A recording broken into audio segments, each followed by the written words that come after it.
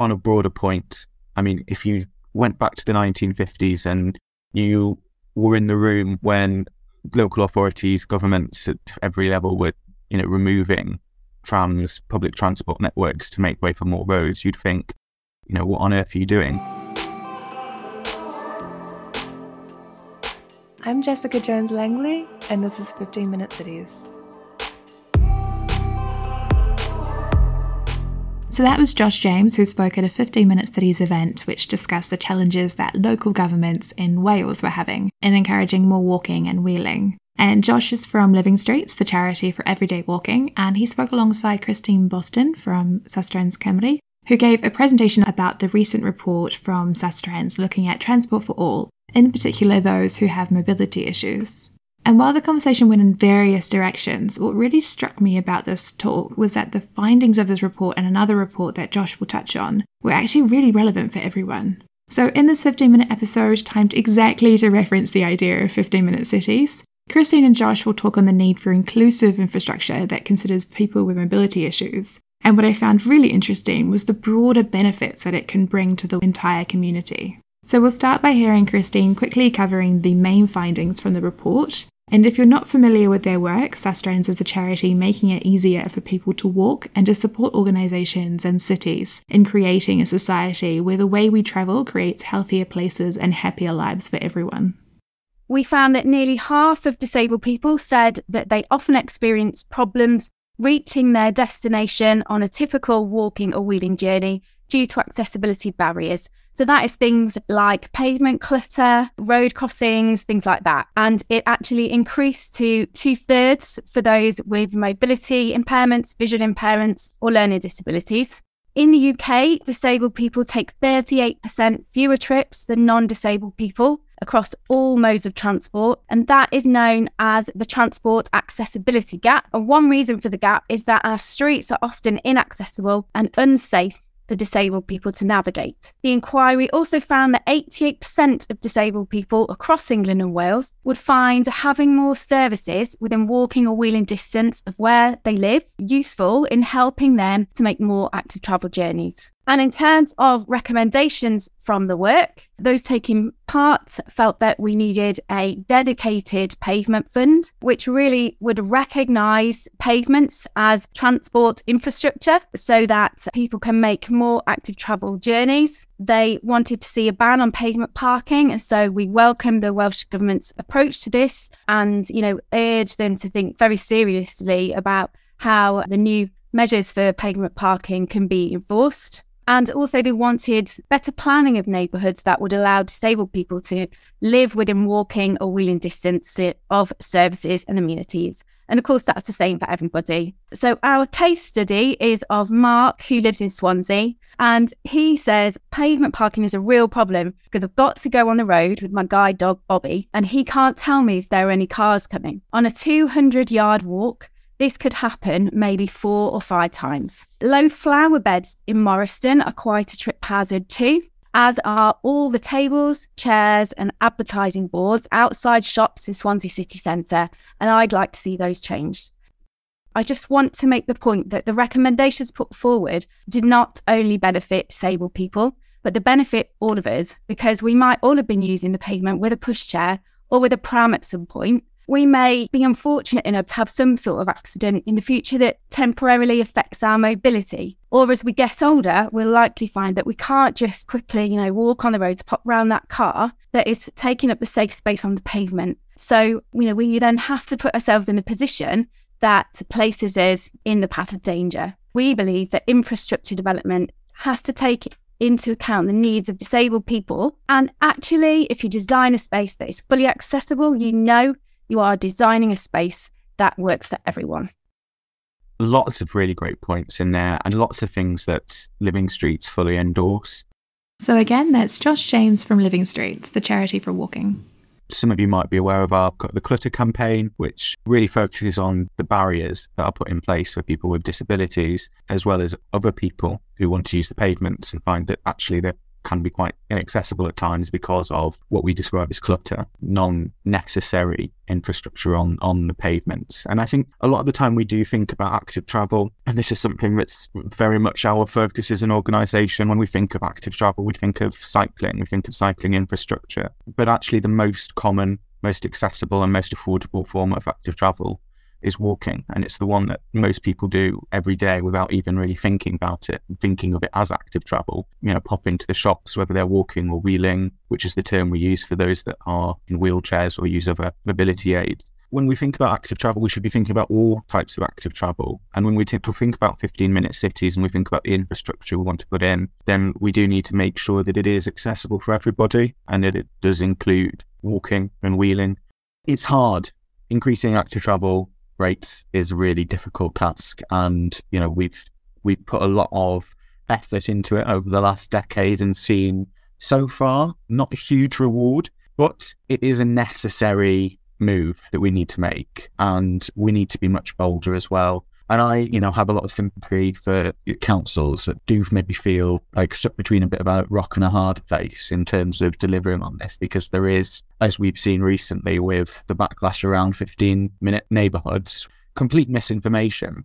But, there is a small group of people that will shout quite loudly about it. But what we were also seeing is that the need for more active travel is growing. I think we also need to think not just about the active travel infrastructure that those that active travel currently are asking for, but to think about the active travel infrastructure that is needed to get those who aren't travelling actively at the moment out into the roads and streets.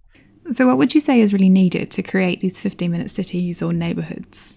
First thing is making some of the changes that we really need to see to create 15-minute neighbourhoods or cities. They're not vote winners, are they? And that is a significant barrier, I think, for local authorities. And what we really need to be talking about is a culture change. And, there are moves, aren't there? I've seen some billboard campaign posters from Welsh Government starting to move in that direction. And it is about the broader issue around climate, helping people to understand how changing some of their journeys, their short journeys, will have a positive impact on climate change, and that it's everyone's responsibility to think about how they travel and make their journeys differently where they can. So the engagement is really key, helping every individual understand how they fit with the bigger picture. Another challenge that we see, that I notice quite a lot, is that when we're talking about active travel routes and change, the decisions are taken within the transport team. It tends to sit in the transport department, and that means conversations are focused on infrastructure. That's what transport money can pay for. We've got capital funding we can spend on infrastructure, so tend to focus on putting in cycle routes. But it needs to be bigger than that if we really want the change. It is about how we can join up more effectively, because really it needs involvement of regeneration, the placemaking aspect, health, environment, education, social care. I could go on. It has to be across all departments and not something that's just a transport thing and a small part of the transport piece at that. And then my third point is around the inclusion piece. We need to think about the broad range of needs. What we tend to see is plans that are about A to B journeys. And, we know that women in particular don't make A to B journeys. They are taking their children to nursery, to school, going to the shops, going to work, going back home, maybe other care trips, and that needs to be considered. We had an event a couple of years ago with Sophie Howe, who was the Future Generations Commissioner. And I thought she made a really good point. She said, we need to stop talking about, making it safe for 12-year-olds, but we need to think about the mum who was on a bike with an 8-year-old and a wobbly 4-year-old, and I can really relate to that. And I see on the school run every day parents who are concerned about the risk around taking their children to school, whether they're on foot, whether they're, I don't see so many on bikes because I think that's how high they think the risk is. And so, we need safer streets, we need more school streets, we need, more streets close to traffic, particularly at certain times of day around the schools. We need wider pavements, safer routes, protected cycle routes, so that everybody can make those active travel journeys for those daily trips that we are all making. And so, overall, I think the solution has to be about a joined-up approach with inclusion at the heart.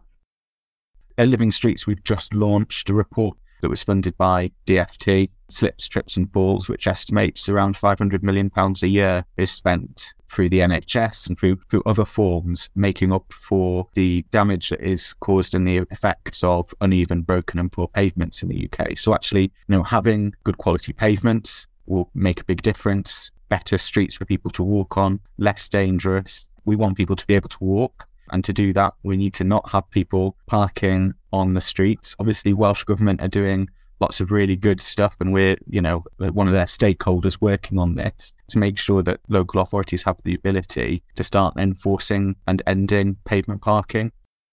And I think, there needs to be a workforce development plan because, we would expect that the level of skills that are required to deliver the Welsh Government's vision, are much greater than we have in the active travel sector as a whole in Wales. So there needs to be a real plan for how we're going to tackle that challenge. And then, there's not enough funding for local authorities to really be able to do the engagement in the best way and to deliver the inclusion piece within that as well. So there needs to be consideration of how we build that in. And then in terms of the vision, I kind of shared Sushant's vision. What we want is safe, healthy, vibrant, green spaces where people can, walk out of their homes. They're straight into green space. There are places to sit, nice places to be, places people can come together. They can connect to the things that they need really easily, either within walking and cycling distance from their home, or if it's further away, then through good public transport network. I think that, Welsh Government have that vision for a sustainable transport future and for connected communities, but we need to all pull together behind that and really make sure we can bring it to life. So we're coming up to the 15-minute mark, and I'd really like to share the last quick thoughts from both Josh and Christine about the challenges and opportunities that they see in supporting and encouraging active travel, or walking and cycling, in general, but also specifically in Wales.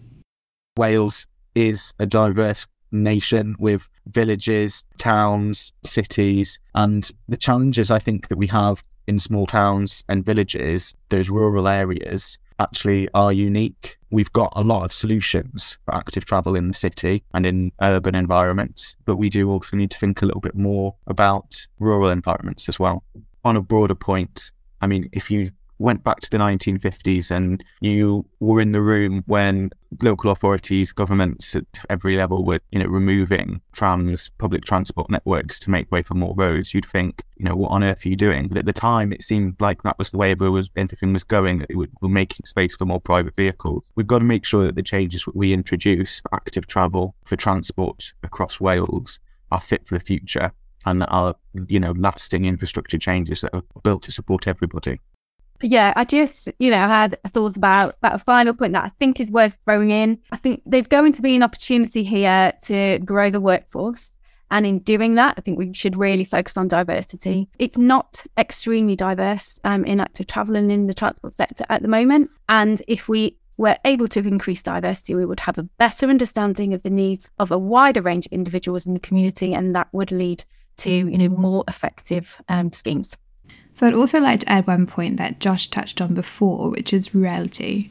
So with the 50-minute cities concept, usually we literally think of cities and not often of smaller towns or villages. But these areas are equally important, yet they don't often receive the funding that other areas get. For example, they don't get the funding to improve roads in a way that's really conducive to cycling or walking. So my point is, whatever role you're in, do remember the villages, small towns and the countryside when transport planning. And 15, which power this podcast, does this actually in a couple of ways, including designing a bike rental system that works in partnership with the regional train lines.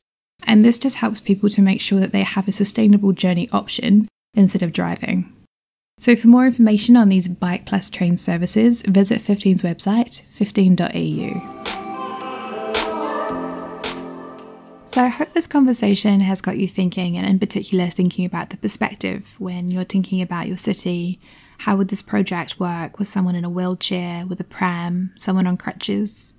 And to Christine's point about diversity in the workplace, what can we all do in our respective roles to increase diversity and increase understanding of all the different aspects that go into planning a project?